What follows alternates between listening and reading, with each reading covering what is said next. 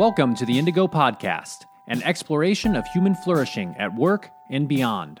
I'm Ben Barron of Indigo Anchor and Cleveland State University. And I'm Chris Everett of Indigo Anchor. For more information, please visit us at www.indigopodcast.com. We are stoked. We have Todd Dewett on the podcast today. That's right. Yes, but before that, dig this. Leadership. You hear about this all the time. A word I like even more is authenticity. I want to ask you right now to stop caring at all in the moment how much someone likes you or whether or not you are popular, and get focused on being full of character, working your butt off and producing great work, because long term that'll earn you the one thing always better than popularity, which of course is respect. I mean, if that doesn't get you excited, I think you're a zombie, right? Yeah, you're dead on arrival, man. Oh my God. So this is going to be a great one. We're so pleased to have Todd Dewett with us here today. Say hi, Todd. Hey, fellas. Thanks for having me, man. Appreciate it. Awesome. So quick intro. Todd grew up in Memphis. He started a career as a consultant, but got an academic itch and quickly rose the academic ranks after earning his Ph.D. in organizational behavior at Texas A&M. Was a professor, became a full professor, actually, and won all the teaching and research awards. After 10 highly successful years in academia, he hung up his academic regalia, those fancy robes, and he left. Fast forward to today, Todd is a professional speaker. He's given more than 1,000 speeches, including TEDx, endless corporate events and conferences, military groups, religious organizations, and many nonprofits. He's talked live in numerous countries to more than 100,000 people. Inc. magazine named him a top 100 leadership speaker, and he was hired by the National Speakers Association to teach professional speakers how to deliver killer keynote speeches. Todd's the author of numerous articles and books, including Show Your Ink, Stories About Leadership and Life. Dude, his client list isn't weenie either, right?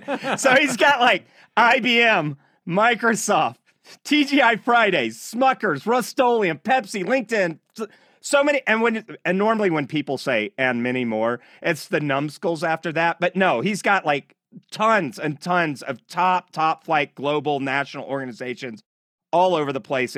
We only have so much time. We'd rather hear from Todd. So Todd, welcome to the podcast, man. Hey, so glad to be here. I actually want to know what your hourly fee is. I'm taking both of you with me wherever I go, because that was an introduction right there, man. That was serious. Thanks, fellas. You betcha. This is like playing T-ball. We're not having to even swing at a pitch here. You just already set it up for us. Yeah. You're just an interesting person, Todd, and I think that's kind of where we want to start. With a little bit of your journey, a little bit of your background, and maybe we take it back to you went through undergrad, you're doing a little bit of consulting work, and then you get this crazy idea to go get a Ph.D., which is not a normal idea for a lot of people, right? Why did you decide to do that, and what was that like? Well, I think the short answer is I had the privilege of starting career in a traditional route. So I was with Anderson back before they broke up and disappeared and all that, and Ernst & Young for a small number of years. And what I figured out there in the big box consulting world was pretty interesting. I figured out that I do love business the way I figured I did as a young student. I find it interesting. More importantly, I gravitated towards the relational aspects, the people aspects of business as something that just made sense to me and turned me on. I found interesting. And to taking that even further, it was just so blatantly obvious in the very first year or three of trying to be a young professional that people weren't great at it. Everyone was struggling with this thing that, I'll say it differently now. At the time, I knew there was an opportunity to become an expert that was helpful to people, but the way I would say it now is that people very often have potential or expertise, competence, choose your word you'd like there, that does not translate into value added in a team or for or an organization, as it often should, because they don't know how to deal with people effectively. That's a mouthful, but I think it actually explains a whole lot of what happens at work. And without being able to say it like that, I had that feeling during the Ernst & Young time, and I realized also I did not fit worth a damn inside of traditional corporate roles. I tend to be loud, honest, and change agent oriented, and the cog in the wheel thing, which I fully respect, if not love most days. I study the cogs and the wheels and the whole pyramid for a living, and I'm grateful to do so. I just didn't personally, I came to figure this out quickly, fit inside that world. And when the idea, to answer your question finally, the idea that I could go find a place that would allow me to indulge in a deeper, interesting, personalized way, my interest in business and relationships without being a traditional member of the hierarchy, if you will, that was immediately appealing long before I even vetted what the heck it meant to be a Ph.D. or a professor. Just the idea of getting to have your cake and eat it too was what hit me. Hey, I love studying these things, and I get to do it without reporting to a boss in the traditional sense every day. That sounded awesome. It is outstanding. Awesome. Yeah. So, you for about a decade, you were a professor. What was that life like? And what were some things you learned along the way about yourself or about life and leadership? It's an amazing job. I encourage anyone who's crazy and has a strong stomach to go that route. I mean, you know this very well. When you get a PhD at any decent or top school, it is hard work, and that's an understatement. People just won't understand unless they were to go through it themselves. Whole lot of hours, whole lot of stress, and oddly, for me, it's a question of fit, because if that path fits for you, then all the craziness I was just crudely explaining really feels more exhilarating on average than it does crazy, crushing, and stressful. And that was my experience. Hard work, for example, I've never been a mathematical genius. I mean, by definition, I'm above average, or I couldn't have earned a good PhD. On the other hand, I don't love it. It's not my top skill. And it makes my head hurt when I have to force myself to do it, which I do far less commonly today. But for me, there was still gobs of room in that world to really play with ideas in a way you're not able to play with ideas elsewhere. So being a professor, once you survive the PhD, for me, was a license to go play with ideas that you think are interesting and ideas that might be useful to people. And then what I really learned in the first, 2-3 years, I mean, pretty quick, was that the research side of it was something I was grateful I learned. I'm grateful I proved my cred. I'm grateful I stretched my intellectual prowess, all those things that on the dork side I just needed to do to say I can do this. But the truth is, what I found out really fast was that being in a classroom with adults, and I taught MBA students for 10 years, being in a classroom with working adults, half of whom, give or take, were managers, was absolutely where the fit went from good to great, because now I get to do something I didn't know I was world class at, and that is extemporaneous thinking. If you want to coach people, help people, and teach other than just reading a script, which too many teachers do, extemporaneous thought, extemporaneous speaking is immensely valuable, and I didn't realize I had that. So I got this stuff I crammed into my head, and I can pull from it in a very unique way for a person who asks a question, or to tailor a lecture when they take me over to this direction that I wasn't expecting, etc. And that turned out to be more fulfilling than anything I could possibly imagine, and it's the number one reason that I had trouble, real hesitation, leaving the ivory tower. I was a tenured guy for life, job for life, was because I knew I would miss sitting in a classroom with adults, helping all of us get somehow better at this thing we call life and careers. That was so fun. I couldn't believe they paid me, and I had great difficulty walking away from that. Of course, I found other ways to kind of still do that. But what I learned about myself there is that I love the choice I made for a career, and I found a slightly better fit and way to do that, which is to help people in a coaching sense, whether that's writing videos, actual coaching. And frankly, I found out that I'm a hilarious, good storyteller with a personality that unexpectedly, very, very unexpected. Yeah. It sells. When you want people to learn, touch emotions, tell a story, when you figure out how to do that, it's hilarious how they care about the issue so much more. So that became a thing. Yeah, and it's a double-edged sword, right? somebody tell a good story, it can feed the biggest line of garbage down somebody's throat. Don't even get me started, man. The whole world of motivational speakers, which I am a part of and grateful to be a part of, is like many areas of life, man, full of things that are kind of not so interesting, and there's not a lot of depth to them, and I'm being kind, as you can tell. And then there's people that come. I know.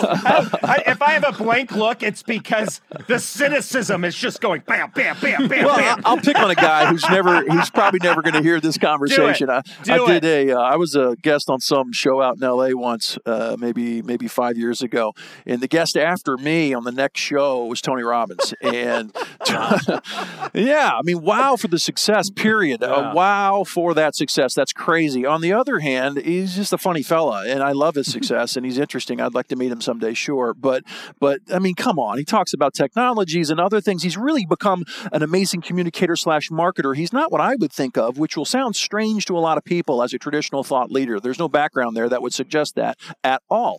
So I have a bias. Ben, you get this. Mm-hmm. I come from a certain place, and we all like to remember our history, value it. And I like to say that even though I come off as a colorful guy, the truth is the vast majority of what I share with people is meaningfully rooted in something real called science. Yes. So let's talk about that.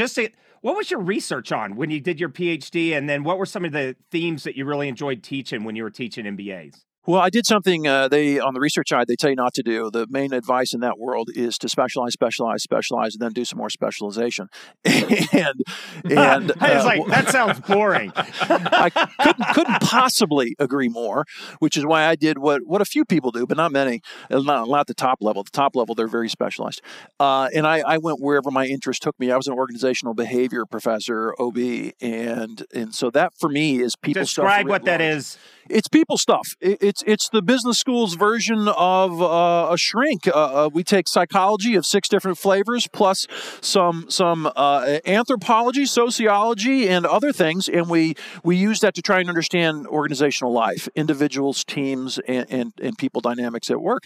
And I found that fascinating, and it leads to many answers to your question, because on a research side, I really thought I was going to be a creativity guy, and I chose Texas A&M because they had not one but 2, and it was the only top school I found at the time that had 2 professors, both at A-level publications, studying organizational creativity or employee creativity. And I found that fascinating. And they let me in, and I went there, and I studied with them, and I sat on some of those journals boards eventually and published in some of those journals, which for those who care would be considered B and C publications. Most of the A pubs do a tiny little bit of creativity related research on occasion, but it's not a big theme at all. And I never hit A's on that topic. But I really thought that was a fascinating topic. And then I got in the classroom, like I was saying, with all these young people. They were 25 to 50, most of them. And they were going through normal, crazy people stuff every day. They would then bring into the classroom, which made for conversations that you can never plan, that are always colorful, and you never know where they're going. And that led me to want to study different parts of it. So I'd publish on, groups over here, creativity over there, macro version of innovation over there, and feedback over here. And the topic would always shift a little bit on these people-related issues.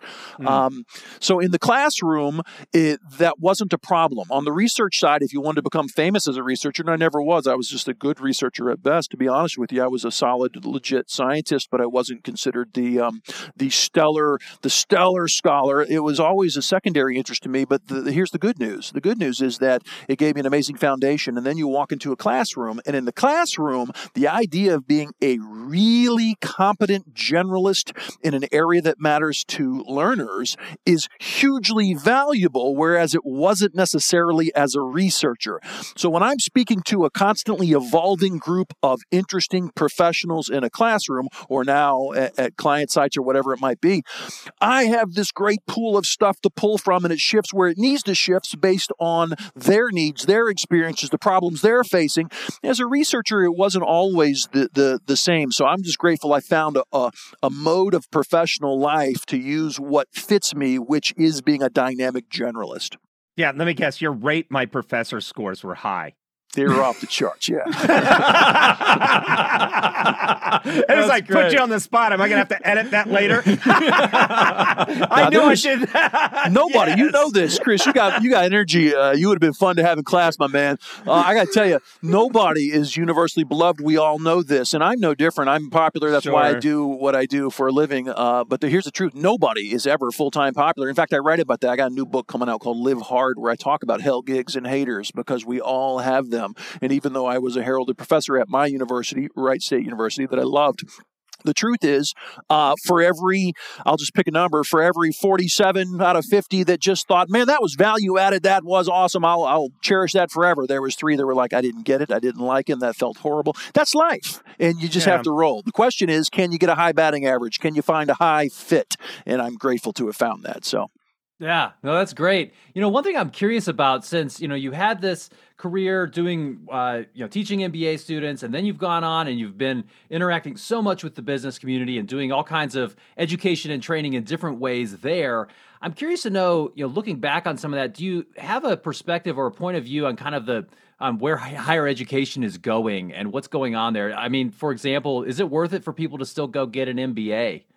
It's a great question. I don't think there's a simple answer, honestly. I mean, it truly is a valid question. I don't think there's a simple answer. Here's the only thing I can say simple about the MBA. It's definitely not what it used to be. The supply has gone through the roof in the last 30 years for not so good reasons. Basically, market pressures have changed the MBA in a radical way. So 30, 40 years ago, an MBA was easily twice the number of hours that it is today, for example. An MBA for a person that wants to learn a ton, no matter where they're getting their MBA, and or goes to a prestigious place with massive market value, is still a terribly valuable asset to have, no doubt about that.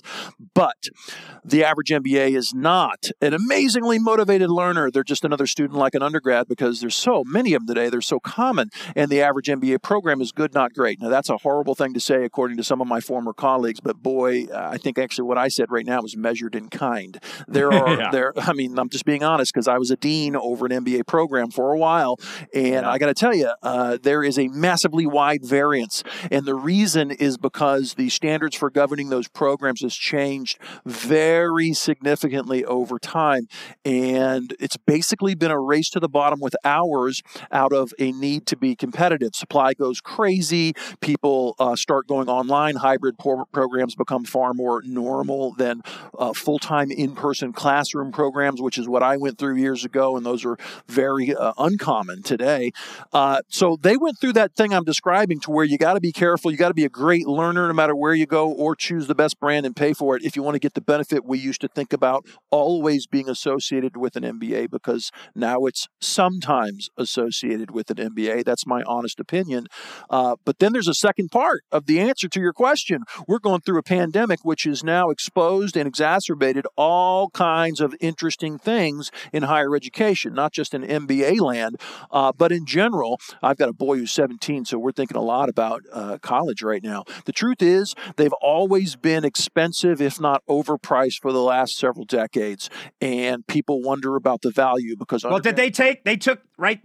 you're going to make this extra money, right? And we'll just do a discounted cash flow, and then they'll set the tuition right there, right? Believe me, I wish it was that simple. I wish there was math. They're praying no one ever talks about the math, to be honest with you, because what they've been sued over time and again across many schools is offering something that's not there. That is to say, implying or stating thou shalt benefit in great ways from our degree, when in fact they can't make that happen. That's a problem right there.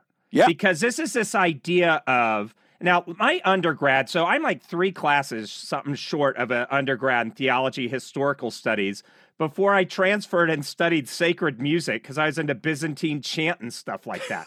You're really looking for a high-paid job, huh, bud? No, I was 6 years undergrad and loved it. I'd go to my professors and say, yeah, I know why you assigned that book. That's the only one anybody will read, but this is the better text on it. Can I read this one instead? I had the best chats. I was learning. I didn't give a rip about the money. Why did you stop so short? What do you mean? What do you mean? Why didn't you finish? No, I did. I finished with the music degree. I needed to go ahead and graduate. I went to Nashville. I played music, and I decided to get my master's in accounting because I had all these business questions. You know, I'd been in the National Guard, So I kind of had this leadership teams thing, practice, and I wanted more of a quantitative side of business. So I studied accounting. I've met very few fellow students, right, that were just like, oh my God, learning is so fun. I just can't wait to read this stuff. Let's go ahead and say something controversial, shall we? I lean left, by the way, on a lot of issues, especially social issues for those who care. Not that it matters, but this little context for you. Higher ed has got a large a base of people who support it, which makes me very happy. I like education a lot.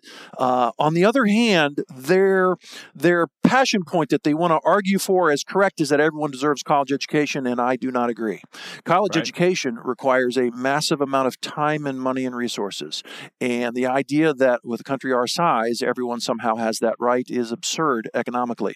I think that it's on its face obvious, and I'm in the minority. Most people, especially on the left, absolutely think that should be a time-honored right, just like healthcare, which we all still dream of in certain ways. No, it shouldn't be. Professors, guys like me, are all six figures, and there's lots of us to create this thing we call a university, right? Education. And then you got to hang out forever. It's expensive. It's crazy. I don't think we're supposed to have everyone there who is there. In fact, I could pick on universities. I could talk about how beautiful they are forever. I love education. It's what I do in a different way now. I'm going to be an educator till I die, that's for sure. On the other hand, the number of questionable things they've done in the last 50 years is hilarious. For example, just to keep the supply growth of students coming onto campuses, an enormous amount of U.S. institutions anyways, I'm not sure how this played out in other industrialized countries, created what's called the University College. That is a new college on the university, a place where we will put what? Students who could not get the entrance requirements for the business school, the med school, the law school, the engineering school, whatever the school was they wanted to get into, they didn't have the courses or the GPA. And who wants to tell that paying student, get off campus, you didn't make it? So we create a new college on the campus. Your money's green. Come on We in. like your money. We're going to create something just for you because we love our customer, which is a beautiful idea, basically. But sometimes we love that idea so much it makes bad decisions, such as stay here, let us give you a degree. Guess which college grew more than almost any other on every campus in the last 30 years? The University College. People with degrees that are quite literally, admittedly, an amalgam, as opposed to having a degree in writing, history, business, whatever it is. It's an amalgam. Hey, you got the hours. It's not about courses anymore. You got the hours. We will call you a degree. Just like the engineering student or any other traditional college student. And that is, on average over time, one guy's opinion, a problem if you want the value of the degree to matter. Right. So before we're going to shift to what made you leave being a professor, but let me get you to resonate on this real quick. Sure. Stuff like calculus, college calculus, the humanities. There's so much of that kind of knowledge that can be like MIT doesn't have a secret calculus book that no other school has. But there's a standard you have to be able to hit to get some of that knowledge. Like when you come to Nashville and you're going to do an audition, nobody says, did you go to Berkeley or, Tennessee State University School of Music? They don't even care if you came to Jim Bob's practice shack after you did your day job plumbing.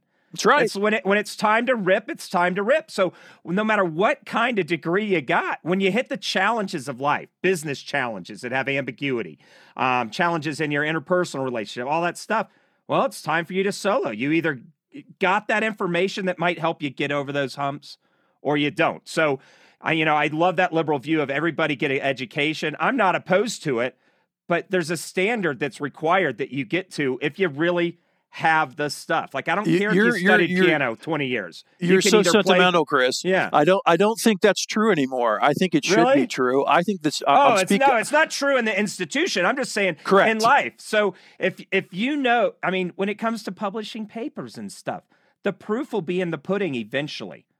So anyway. Let's do a whole episode on that. We should. At some point.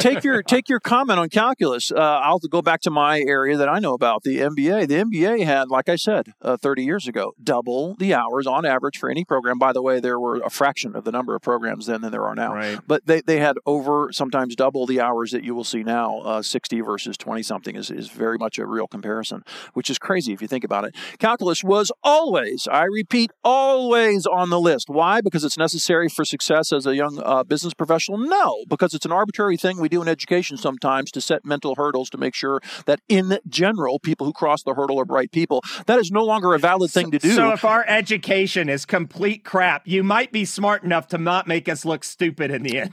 There's tons of truth to that. I'm not saying it's right, but it's true.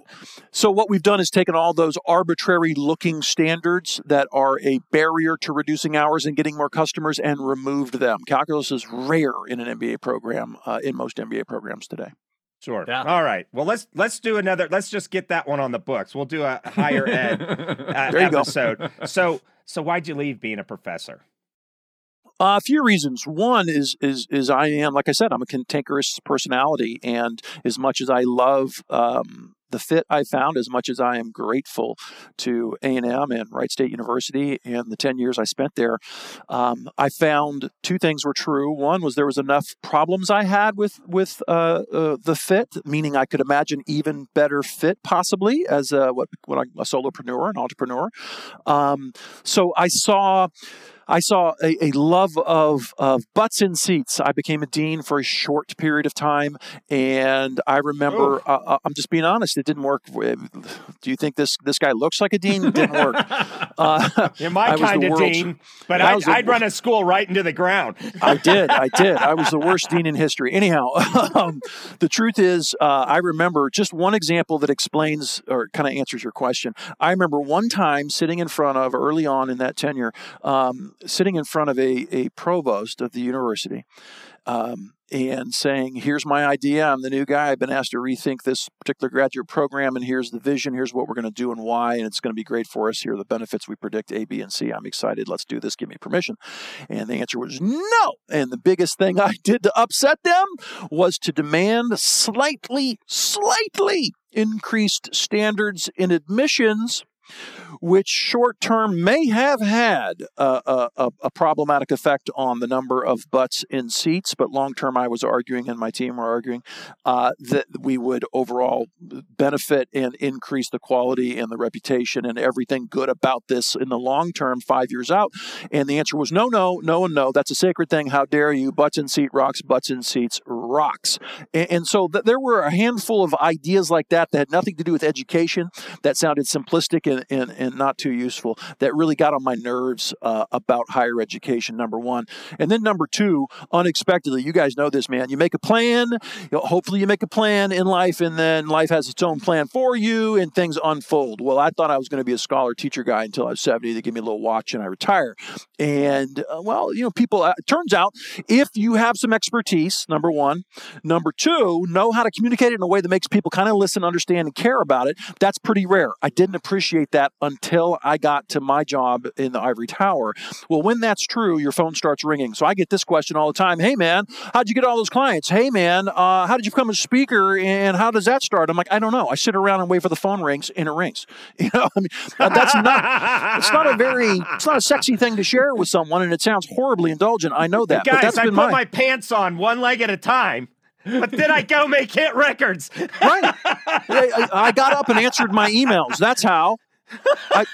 I don't know. I don't know how to answer other than that. So anyhow, about 5 years into that 10-year run, the phone started ringing and people started asking me to come do things and speak and so on. And that just grew and grew from free and local to paid and regional to paid and national and now the globe. And I don't know why that happened exactly. Maybe it's just as simple as knowledge and delivery like we were talking about. But at some point I had to make a decision about where to focus my efforts because I was canceling classes and to travel around and get on stage and tell stories at events. You use your entire speaking salary to buy out your tenured hours so you don't have to teach. It's funny. I never had to do the buyout because I was getting quotes in CNN, New York Times, things like that just for being. Oh, so they loved that. They loved it. So they were so happy. They were like, good for you. Go do your thing. And they meant that until I canceled February.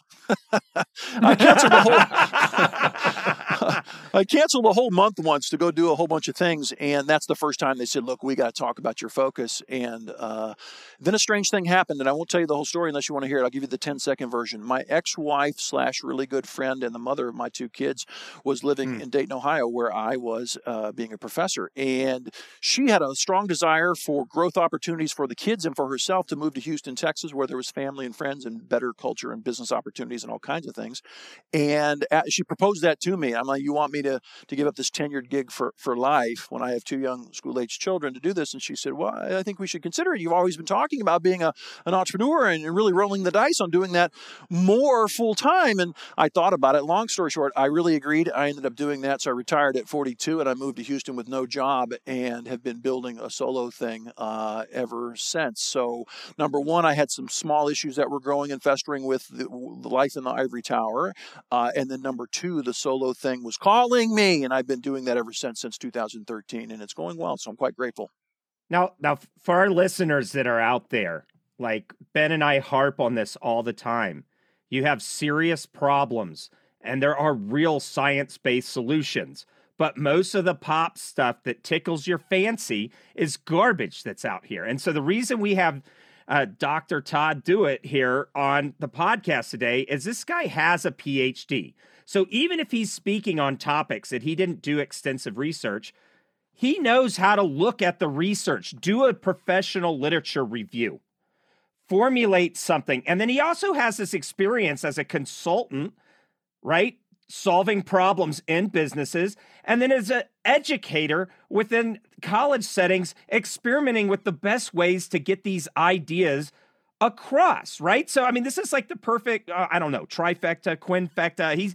He's a fully operational Death Star of the kind of stuff that we look for when we recommend stuff to organizations, right? He's not going to feed you a bunch of baloney that doesn't work. He's going to make it palatable and humorous, which like he says, helps the medicine go down and be memorable. Yep. It's actually based in the stuff you want it to be based on, because there's just this difference. So MBA, a lot of the knowledge that I've seen that comes into these business comes out of widget counting, velocities, this waterfall, project management, all that kind of stuff. But there's this world of psychology, because we're not a brick in the wall. We're not, like Todd said, we're not a cog. So let's talk about some of the core messages that have been themes for you. So leadership's a big topic for you. So I started there. Absolutely. That's kind of the umbrella that still follows me around the most, for sure, the label that sticks. And leadership is an amalgam of a whole bunch of people-related thing. The idea is using influence and other assets you might have to get people to achieve things. That's a crude definition. And I told you back in the EY days, from the very beginning, for me, I was watching people screw this up and use fear and use authority in some ham-handed way and other things that kind of got things done in the short term that I was not convinced at all was creating the long-term things that the team needed to be effective. That just kind of stuck in my craw. And then I started studying it and figured out the research very often backs up the common sense. Does not always. That's an interesting facet of getting into the science. It does not always. But very often some core ideas, hey, trust is good. Hey, how do we screw up trust? How do we build trust? The science does tend to back up your gut on those issues. And so I'm looking at teams and I'm thinking, what's the biggest problem? What's the biggest problem? The one that I chose to really throw down on probably, about 10 years ago was this issue of authenticity. And the reason it stuck to me and people kind of know me for it, I'm going to be talking about it for the next 20 to 30 until I'm done talking, is because there's a need to talk about it. So when I watched people at work or today, I go in, I meet a team, whether it's the first meeting and they're posturing like crazy or the 10th meeting if I'm doing some work with them, which is less common, by the way. I'm more of an entertainer writer these days. But having said that, they still posture. Everyone acts. None of us were trained to be thespians. Everyone goes to work every day and acts. We play a role. We want to please the person at the front desk. We want to please our colleagues. We want to please our boss. We want to please our customers. We want to please our vendors. There's millions of constituents around us, all of whom we feel we'd like to be kind to and meet their expectations. I think that makes you a reasonable, socially intelligent person. My observation was that the typical professional does that too much, too passionately, too often. And as a result, what we see in terms of relationships and productivity and creativity is measured and plastic and distant and barely meets minimum relationships. People not feeling comfort. One of my great litmus tests for everything inside relationships, whether it's at work or not, is comfort. They're not feeling comfort. They're not willing to take risks, which is the backbone of creativity and innovation. They, in fact, are minimally complying. Instead of doing the one thing we know always leads to greatness, which is committing, really committing, radically different than just complying. So once that idea, that observation just started hitting me time and again, I started thinking, well, how can I do something about this? And the word that I thought would be most useful in terms of writing and speaking, coaching today is authenticity. Most people, and there is research, plenty of it to back this up, most people want and crave authentic relationships with other humans that make them feel kind of modestly validated. Human, I can be okay with myself because the person I related to is decent and kind of seemed kind to me, interested in me, validated me. That makes me feel whole as a human. I hope that doesn't sound too touchy-feely, but humans want that. And what the research tells us is that we don't give that to each other hardly ever, because we are so, for reasons that don't make a ton of sense, overindulging in managing impressions. So people work, you ever heard this? People work together for many, many years, and then if you press them, and this is the kind of thing outsiders like me do all the time, if you press them, they know a truncated little bit about them. They don't know some flowing, evolving depth of things about them. These very people they sat next to and know by first name for 30 years. That's common. That's very common. The question is, how do you get high productivity? How do you get creativity, innovation, new ideas people act on and push until they add value? And you don't get that with those distant, measured, fake relationships, and work is dominated by that fakeness, and it drives me nuts. And so I've been a troubadour for authenticity for many years now. So why do you think this, being authentic is a rare thing? Why do people posture at work? Well, that's the psychology. Why is it so prevalent? Yeah. You know that, man. We all have insecurities. The question is what variety and how much. And because that's true and we're all bringing that into a group setting, now you've got this potpourri of ridiculous insecurities at all kinds of depths. And everyone can sense that without knowing how to articulate it at all. And so the common response to that is to clam up and or manage impressions, become more risk adverse. Those are very common reactions to that human reality that we keep inside. My job or the psychologist's job or any kind of coach really is to go in without making people feel bad about that and get people to pull back the veil and let a little more of that unrefined, though it may be, human out, because once they do that, they gain comfort. Once they're in a group where they have learned to find that acceptable, to validate that, to talk about that, to make that part of their norm, the more others reciprocate. And when you get that happening and you still keep in real standards and expectations in place, that's a team that flies high. So when people like me go look at high-performing teams, we see some predictable things. And one of them is definitely more authenticity. I can still push them. But generally speaking, they like feedback, candid talk, and authenticity a lot more in high-performing teams. They've learned to stop bullshitting and skip the innuendo and start getting to the point faster instead of slower as a norm of behavior. And when you do that, on average, and this is not a perfect process, we can talk about the conflict and pain, but on average, over time, when teams learn to do that, you should expect higher results for sure. Yeah, yeah. So what would you say to a leader who says, I buy it, Todd, like this authenticity thing makes a lot of sense. My team doesn't do it. I probably, if I'm being honest, haven't done it myself. How do I start that? And it seems a little scary maybe. Yeah, it's definitely scary. I get claps and claps and claps, and then people pull me aside and go, so let's talk about the reality here, kid. And now for the rest of the story. The Paul Harvey there. Yeah. There's a downside, which we can talk about in a minute if you want to. But first of all, the scary jumping off. How does one go from wherever we are today to something that looks more congenial, authentic, open, and unfiltered? Well, you start is the short answer. So let's get into a little more fine-grained answer than saying, hey, just start. For me, power is immensely important at work, and people higher than you in the hierarchy have more than you by position, and whether you like it or not, whether you know it or not, very often people don't know it, that affects people. I mean, in a visceral way, power invested in a position affects people who are beholden to that power. And so what I have to do is educate people at a given level about the power they have that they didn't know they had, because they usually feel powerless, which is not true. And then once they know that, they realize that their model is everything. The answer to your question is you got to start, because if you don't start as a person with power over others, others will not reciprocate. They might, but it's rare, and you're not going to plan on that. On average, leaders lead the way, model the way. That's the short answer. So how do you do that if you're scared, like you guys kind of knew some people are? Well, it's toe in the water. I never tell people, hey, you show up Friday in your three-piece suit with your business-only conversation, blah, blah, blah, and then Monday you show up in a Grateful Dead t-shirt and jeans and start using cuss words. You don't do that. You'd never do that. That's an abrupt, crazy thing that will make people assume you're having a midlife crisis. Instead, toe in the water a little bit. Explain it, laugh about it, let them react to it. After the third time you do that, they kind of gain comfort. They see it as a real, genuine thing you're trying. Then the reciprocation starts and a new dynamic begins. It is a slow, little bit at a time process of building comfort with a little more human interaction, not just pure business interaction. But when you put the two together, I'm not saying you got to be best friends. That's not true at all. But when you put the two together, a little human interaction, a little positive personal interaction with the business interaction, that is very often a lubricant that makes teams far more interested in change, improvement, creativity, and innovation. Yeah. And, I think it's really interesting about that too, is that in order to kind of start that whole process, any leader has to kind of by definition start behaving in a way that's a little bit socially deviant, right? You kind of have to start acting in ways that are perhaps a little odd, or at least at first, right? Putting that toe in the water.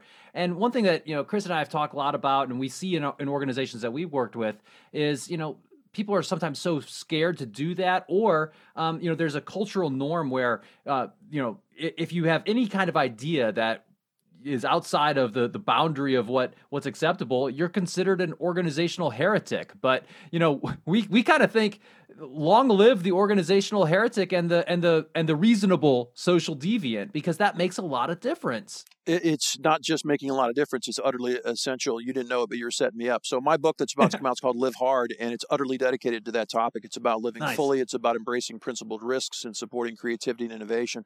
And one of the chapters is the price of deviance, because, anything good that happens in terms of change in organizations started with someone ruffling some feathers somewhere. That is almost always true. It's rare that someone says, I see an opportunity for change, and people feel unthreatened and excited about it, and we hold hands and get it done. No! Almost always it ruffles feathers, it goes against norms, it makes people nervous for a variety of predictable reasons.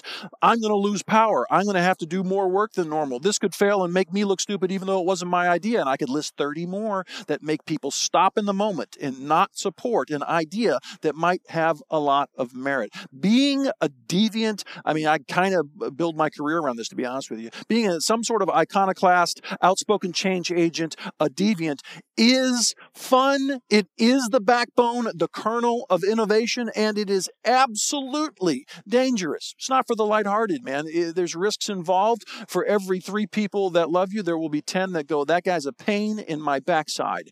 And the question is not, is that true? The question is, how do you feel about that? Because that's the truth. Yeah. And I'm glad. So the Live Hard, I think that's a title that will sell.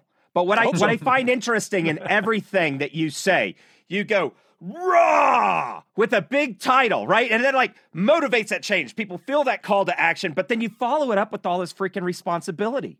It's not, you're not taking a chainsaw to people in your organization, Freddy Kruegering everybody around. There's bodies going my organization's a disaster, 80% turnover, but look at me. I am Spartacus. No, it's a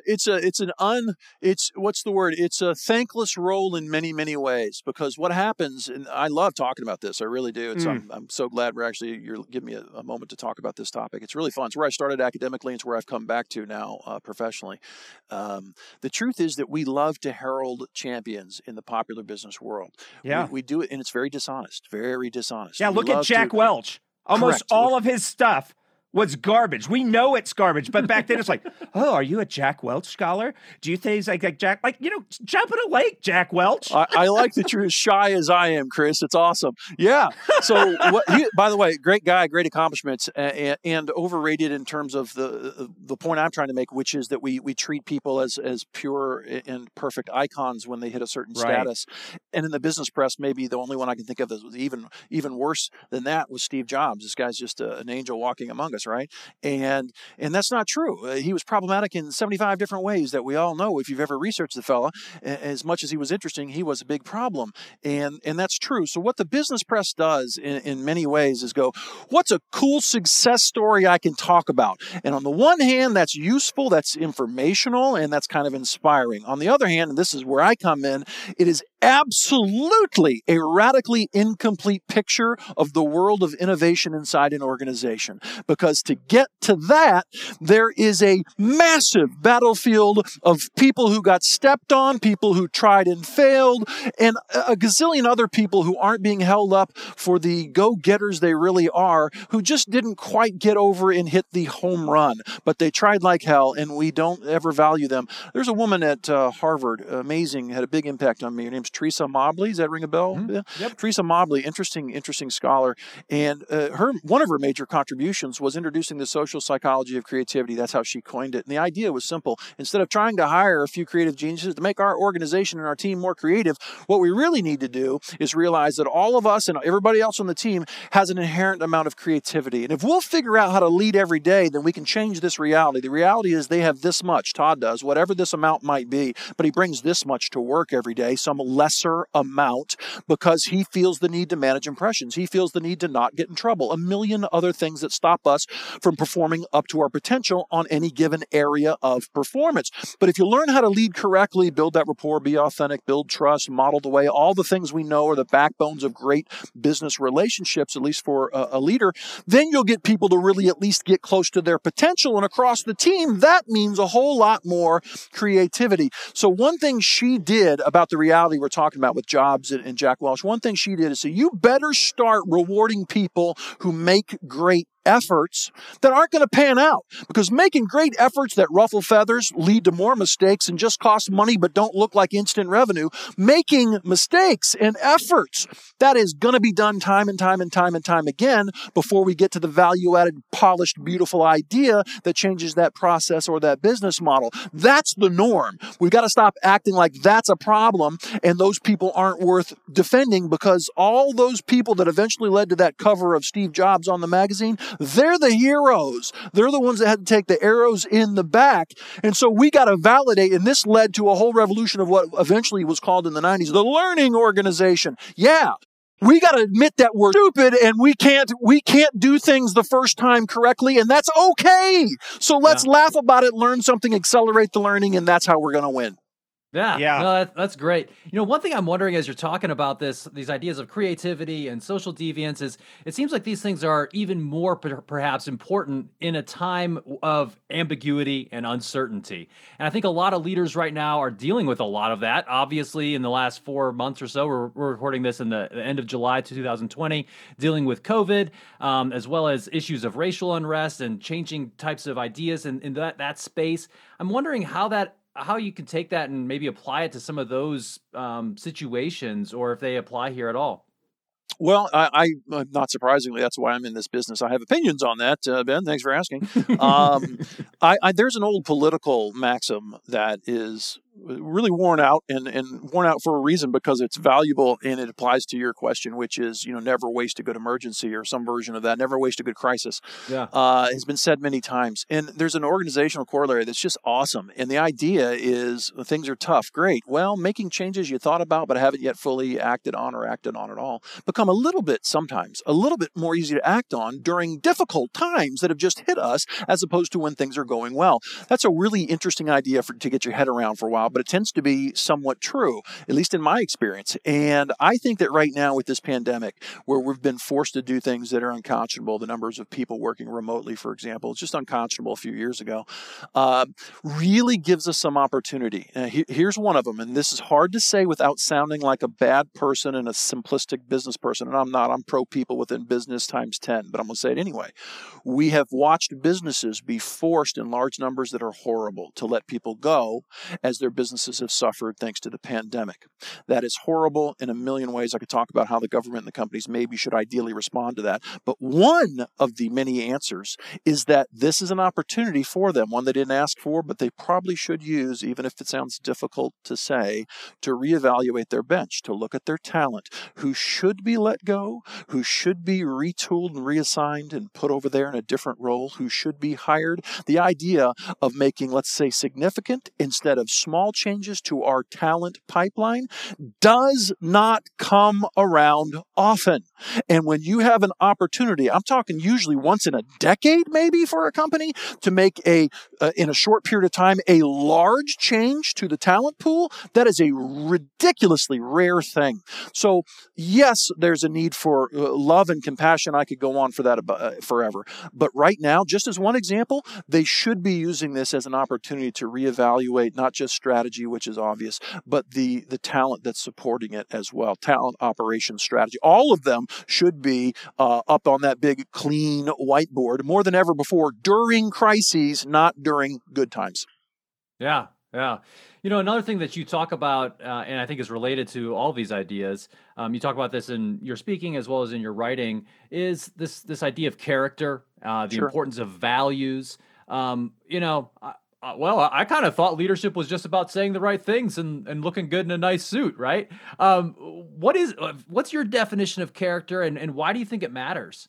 Well, I think it's very difficult. This is what me and my religious friends are very, we can argue about for sure. I think it's difficult to define what it means to do the right thing, but that is the answer to your question. Ethics is about doing the right thing, and then principled people should be able to engage a conversation about what that means, and that's a legit quality short answer in my opinion. So there's a prescribed answer to that in certain areas. Religion obviously comes to mind, but inside organizational life, you have norms, you have precedents, you have rules and regs that have been created. Some are dated, some are fresh. You have governance issues within the industry where you operate. So there's many bases that you might look to start answering that question. The short answer is, what does it mean to do the right thing? And I'll give you, I believe, this is not going to shock you, I believe in common sense in busy people. This is what I learned. I used to try and preach the first couple of years of being a Ph.D. with big 4-syllable words. Look at me, man. I can. Why would you say? Why would you say are things related when you can ask if they're orthogonal? I mean, Yes! there are many ways to show the big words So what I've done is abandon that radically, and here's why. People are very busy, and busy people need simple places to start thinking if you actually want them to hear you and make possible changes, and that is so, so true. And so I like to be simple with people. When I think about ethics, I go, hey, how about the sunshine test? We could talk about deontological and all kinds of theoretical things that are very interesting, but the truth is, how about the sunshine test? I mean, you're asking me, and I get comments online from people every day from the four corners of the planet, thanks to LinkedIn and my other activities. And I hear all kinds of questions every day. And I can tell you, I give them the sunshine test all the time. You're asking me, hey, what should I do in this situation? And my first question is to you, well, when you think about the array of options, if you were to imagine this one right here, and you're going to do that thing, if everyone at work was to be aware of that, how would you feel about that? Okay, good for you. Now, consider that same option if your family, and especially your mom, was to know that you were going to go with that choice in this situation. How would they feel? Okay, now, if your same choice, was in the newspaper for the community to read or online for the world to see, how would you feel? That's the sunshine test. There's many versions of it. So I like simple and practical because, to your point, bringing it up, it matters. What we know is that in systems of people, we sometimes will push to a secondary burner thoughts of ethics, morals, values, and related notions. And it's easy to do that. It's so easy. I'll give you an example, and I bet you two could give me a ton from your experiences. I had a boss. This is a big consulting firm years ago, came to me, wanted to see my timesheet. I was filling it out with expenses, simple thing we did for many years. I know some people still do. And he said to me, you don't have to do that. You don't have to do this. And he proceeded proceeded to show me quietly, hushed tones, how to pad, basically, my expense report, because I was recording some things that were small. And if I would just lie and say I took a cab as opposed to the subway or other simple lies, tiny little obfuscations, then I could put extra dollars in my pocket. He thought he was doing something cool, showing me how to game the system this way. That is one example. There are millions. And if people feel them, see them, are subject to them over time, it makes them feel defeated. It makes them not to want to see another. It's just another thing that makes us less comfortable, more risk averse. Goodbye innovation, goodbye productivity, hello minimal compliance, all those things that are uninspiring about work teams. So I'm all about the sunshine test. We're supposed to be loud and proud about these issues because the more people are talking about them, the less our worst selves will ever feel comfortable showing up at work. Does that make sense? Right. So, I mean, we talk about bringing your whole self to work, which I think it was the LGBT community really helped bring that to the forefront, which I'm a big LGBT ally. They've made our society, their struggle has made everybody's life better, even if you're not in that community. Our society, our globe is better because of that. But let's talk about bringing that whole self to work. What does that mean? And what do we do with the shysters that, they're just really a real piece of crap and they're bringing their whole self to work? Because we don't want your whole self sometimes. Right. It's like, wait, we actually wanted you to take your whole self out to the back parking lot and leave. Right. But it's this idea of, a lot of people, if you're a rank and file worker, .NET developer, and then you just watch all this unethical shenanigan crap. And then the head of HR is like, let's bring our whole self to work. And you're like, I don't know, resonate on some of that. Yeah, I mean, it's a great point. I love your example. I'm a huge ally as well. I think about young people, women, minorities, LGBT, et cetera. These folks are frontline for having to push harder than the rest of us to try and improve us, and they have my heart for sure. So the truth is, I laugh when I hear people talking about bring your whole self to work, because none of us are perfect. So why would we want to let all of the disgustingness out at work? I'm just being honest. I think the point that people are trying to make is actually a great, amazingly important point that jives with my work for sure. And that is that we're supposed to bring more of the real us to work. And that's just undoubtedly a useful thing to say. But guess what? We're all imperfect. And some of us, to your point, are wacky on a regular basis, whether that's being unethical, unpleasant, or somehow inappropriate in the eyes of others. And so, yes, you've asked me without asking me, there is a downside to authenticity. There are some people we know, please don't name them, gentlemen, who we don't want to hear more from. This gets into several issues if you want to talk about how to manage that. One is how we hire. Two is standards of setting expectations and performance and accountability. And if those things aren't, let's just call them optimized, then you would expect to see imperfect talent on the bench. That's normal. Jack Welch, you mentioned him. One of the things he said that I did enjoy was, hey, everyone hires imperfectly. I'm paraphrasing badly. Everyone hires the wrong guy sometimes, and that's not evil, and you're not bad as a result. What's bad is doing nothing about it, so let's go correct that as quickly as possible with compassion. And that is a brave thing to say. And I say the same thing. Others have gotten famous. Robert Sutton out at Stanford, he got famous with the, forgive my French, the no asshole rule. That was a book that was a bestseller for him, and a point that many people for many years had made before him, but boy, he said it better than the rest of us. And the point is that standards of behavior, not just standards of performance, absolutely matter. And your job, and this is where life gets hard at work, whether you're a formal leader or just a .NET developer, to use your example, is whether or not you're going to call it out when you see it. Far too often the answer is no, because we don't see it as within our power. We don't see the payout. We do see the risks. And that's unfortunate. Great leaders change that by making it okay to talk about those standards we should all care about. In fact, it's a great time to mention this because you wanted me to be a dork today, so here I go.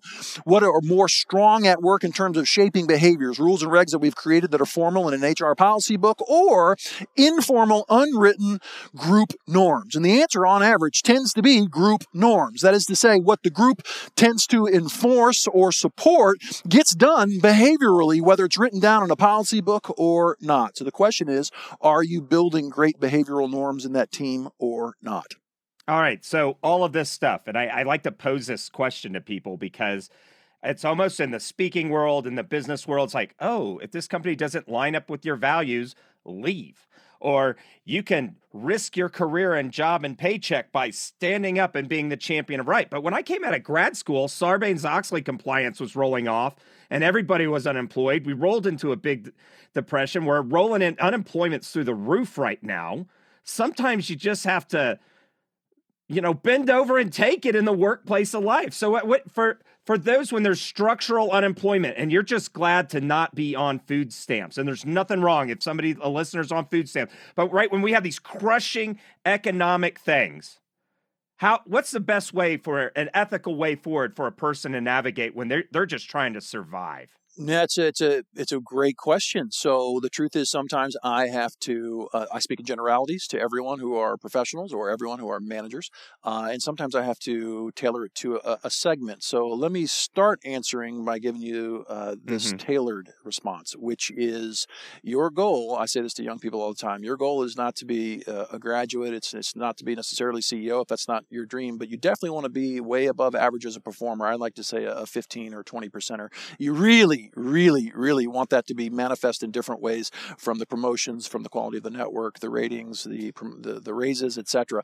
Because it is not necessarily fair, but beautiful if you're in the group, in-group privileges, right? If you're in the group, it's beautiful. The latitude you are given to speak up and do what you want to do when you are a high performer. That is a universal truth for almost every high performer I've ever met. I'm not saying it's fair. I'm saying I've seen it a million times. I've experienced it many times myself, and it's a beautiful thing. So figure out in a given performance context, wherever you are in your career, what does it mean to be a 20%er? What are those indicators? Give yourself a 3, 4, 5-year plan to make sure you do anything you have to do to be recognized as a top performer, because then you're insulated from almost everything that everyone is scared of and hates. I'm oversimplifying, but trying to make a good point. Then there's the rest of the people. And you know what? You said it difficult, and I pride myself on being straightforward with difficult things as well. Sometimes you got to bend over and take it. So I get this question a lot. Hey, I'm working in a toxic situation. What do I do about it? And so I start probing with coaching related questions, just even if it's just an email exchange, and go, okay, well, so let's talk about your status at work. How long have you been there? What is your status? Oh, you say it's good. Great. So what are the indicators it's good? I want to know, what's the objective data? When's the last time you're promoted? Were you promoted relative to others, fast or slow, etc.? I want real data. I want to know where they are and whether or not they're full of it or serious when they tell me how they fit into the status hierarchy there at work.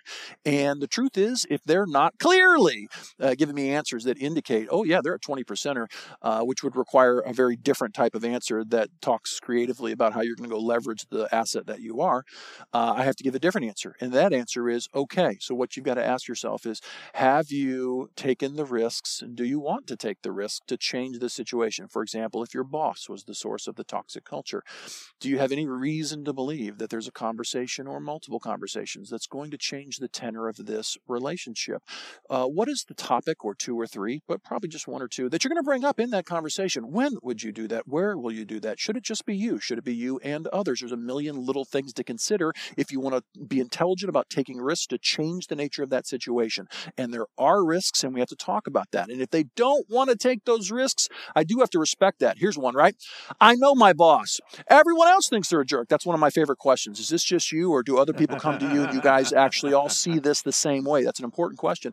And if someone really is part of a group that sees this the same way, well, then I know probably that this is a problematic boss. And under those conditions, you got to ask yourself, what is the reasonable expectation for how long you will be with that person? What is that? Because if it's 1 or 2 years, you are not wise to make significant intervention type efforts right now to change that deal. Are you on a trajectory that's going to separate you from this person in the next year or 2 or 3? Well, then why would you take blowing up risks around conversations that they're not going to love?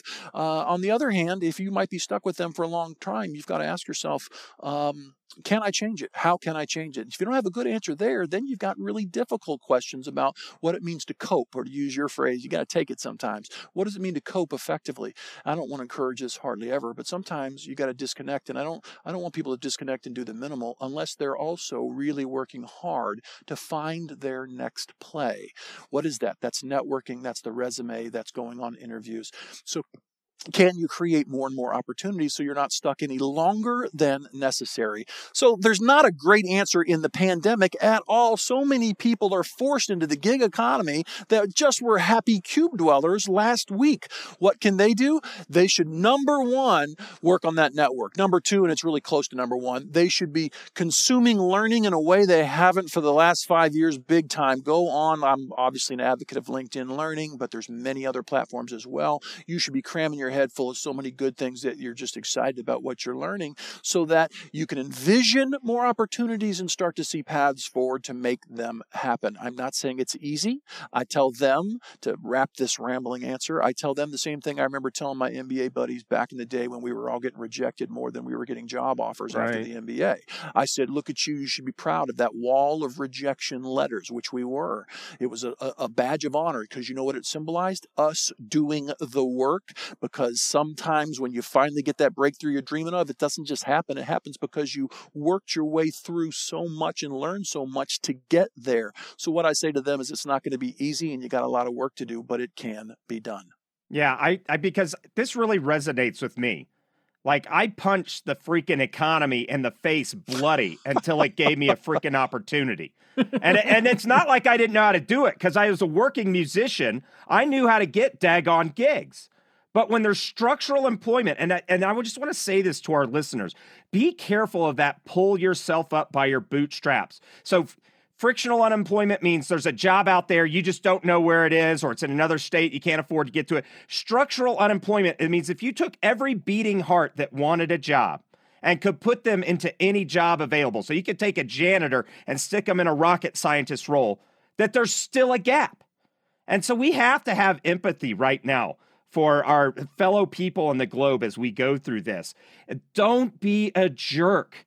Help out if you can. I just really have to plea for that. Mental health, my mental health took a giant dive during that time. I just had a baby. I just came out of grad school. I'm looking at to my wife. I may have just spent $40,000 on a degree, and I don't have a BMW in the freaking. Right. You know, I could have wasted it Las Vegas and had more fun than the rejection after rejection.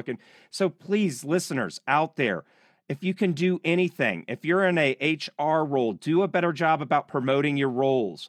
Reach out within your community. If you're in a place of worship, give to a food bank, volunteer. If you're a single person and can maybe take somebody in, like a buddy from college, think about these things. Like in a crisis, during the world wars. Sorry, I'm just going on the soapbox. No, man, I love this rant. Go.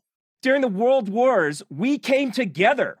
Rosie the Riveter, ladies were like, it's not a traditional job, but I'm going to learn how to daggone weld. This is a time. Yeah. And you were talking about this, Todd, and I got really passionate about it when you were talking about it, this is a time for us to reinvent how we do community, culture, society, organizations, all of this stuff. Let's not let a good crisis go to waste. These social issues that are going on in the United States right now, let's take it to the moral right place. I think that there's a lot of people who agree with you. I'm happy to get off topic for just a moment and talk about this. I think there's a ton of people that agree with you. First of all, every human you're going to meet has got issues that you just can't fathom. That is so true, so true, so true. And you should care now more than ever. I couldn't possibly agree more. I can't tell you how many freebies and pro bonos and other things I've been trying to do to walk that talk for sure. Mm.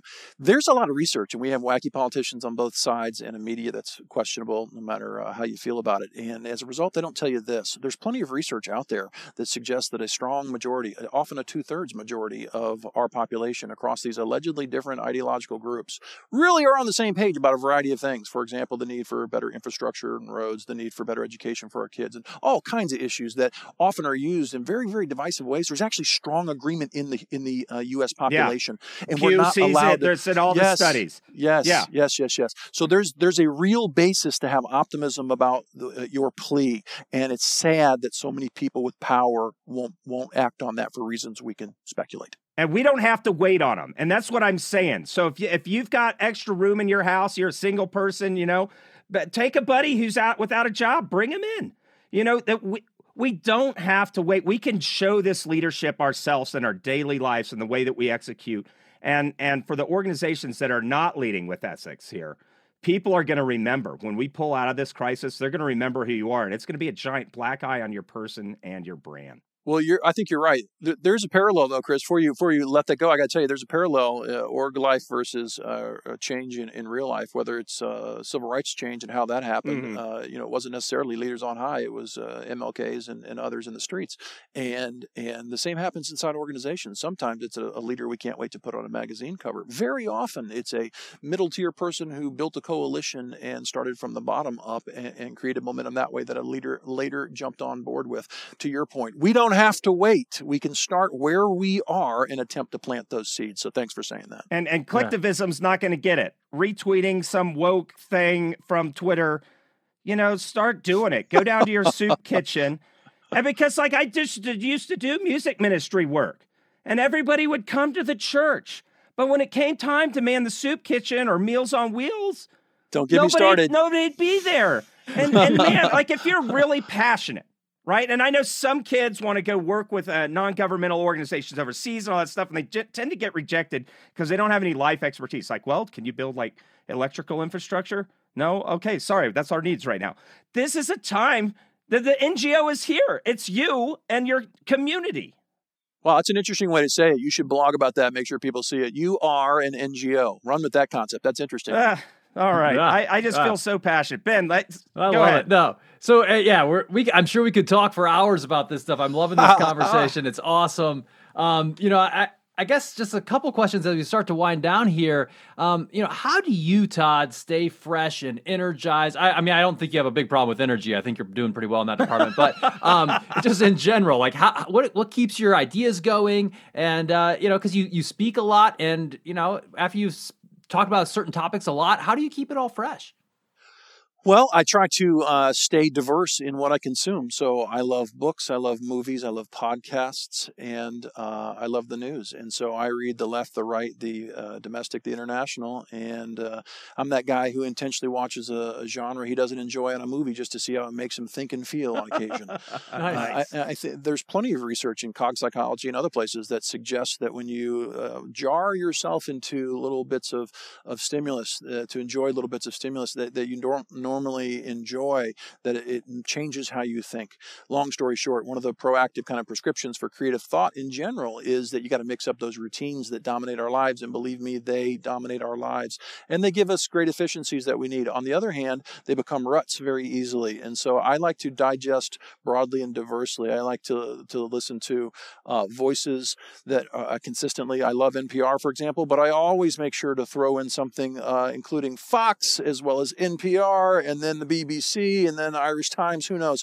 I like to mix it up on purpose to try and get that much closer to whatever the truth might be by looking at different perspectives. And I think that simple, honest take, I just admitted, number one, that I can't know the truth as much as I wish I could sometimes. And then I'll put out effort to try and get closer. I think that's missing from so many people. And as an educator, I'm trying to get others excited about that idea. And it does start, by the way, to answer more than you wanted, Ben, it does start with laughing about, and I do laugh about it, how little we know and how we don't know everything.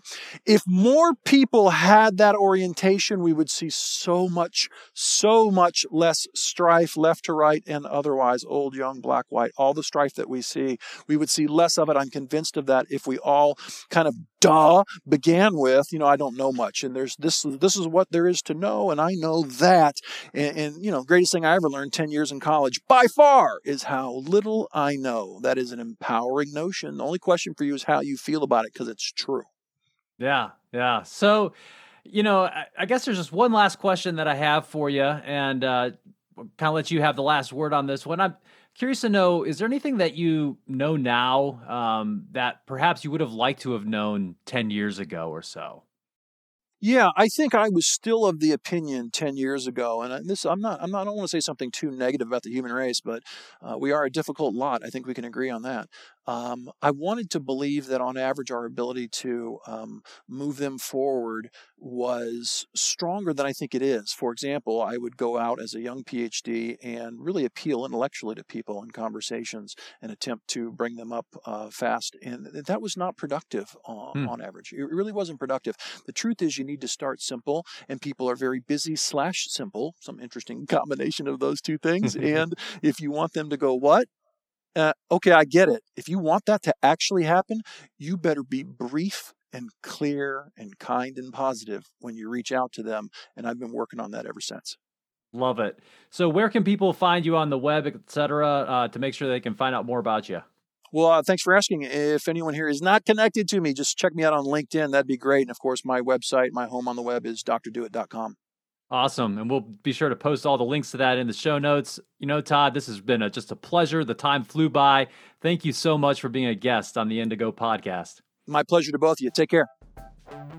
Thanks for listening to the Indigo podcast. If you like this podcast, please consider helping us by rating us on Apple Podcasts or wherever you listen, telling your friends about us, having us on your podcast, or mentioning us on social media. Our website is www.indigopodcast.com, where you can access more information about us and this episode. Thanks again, and we look forward to talking with you again soon.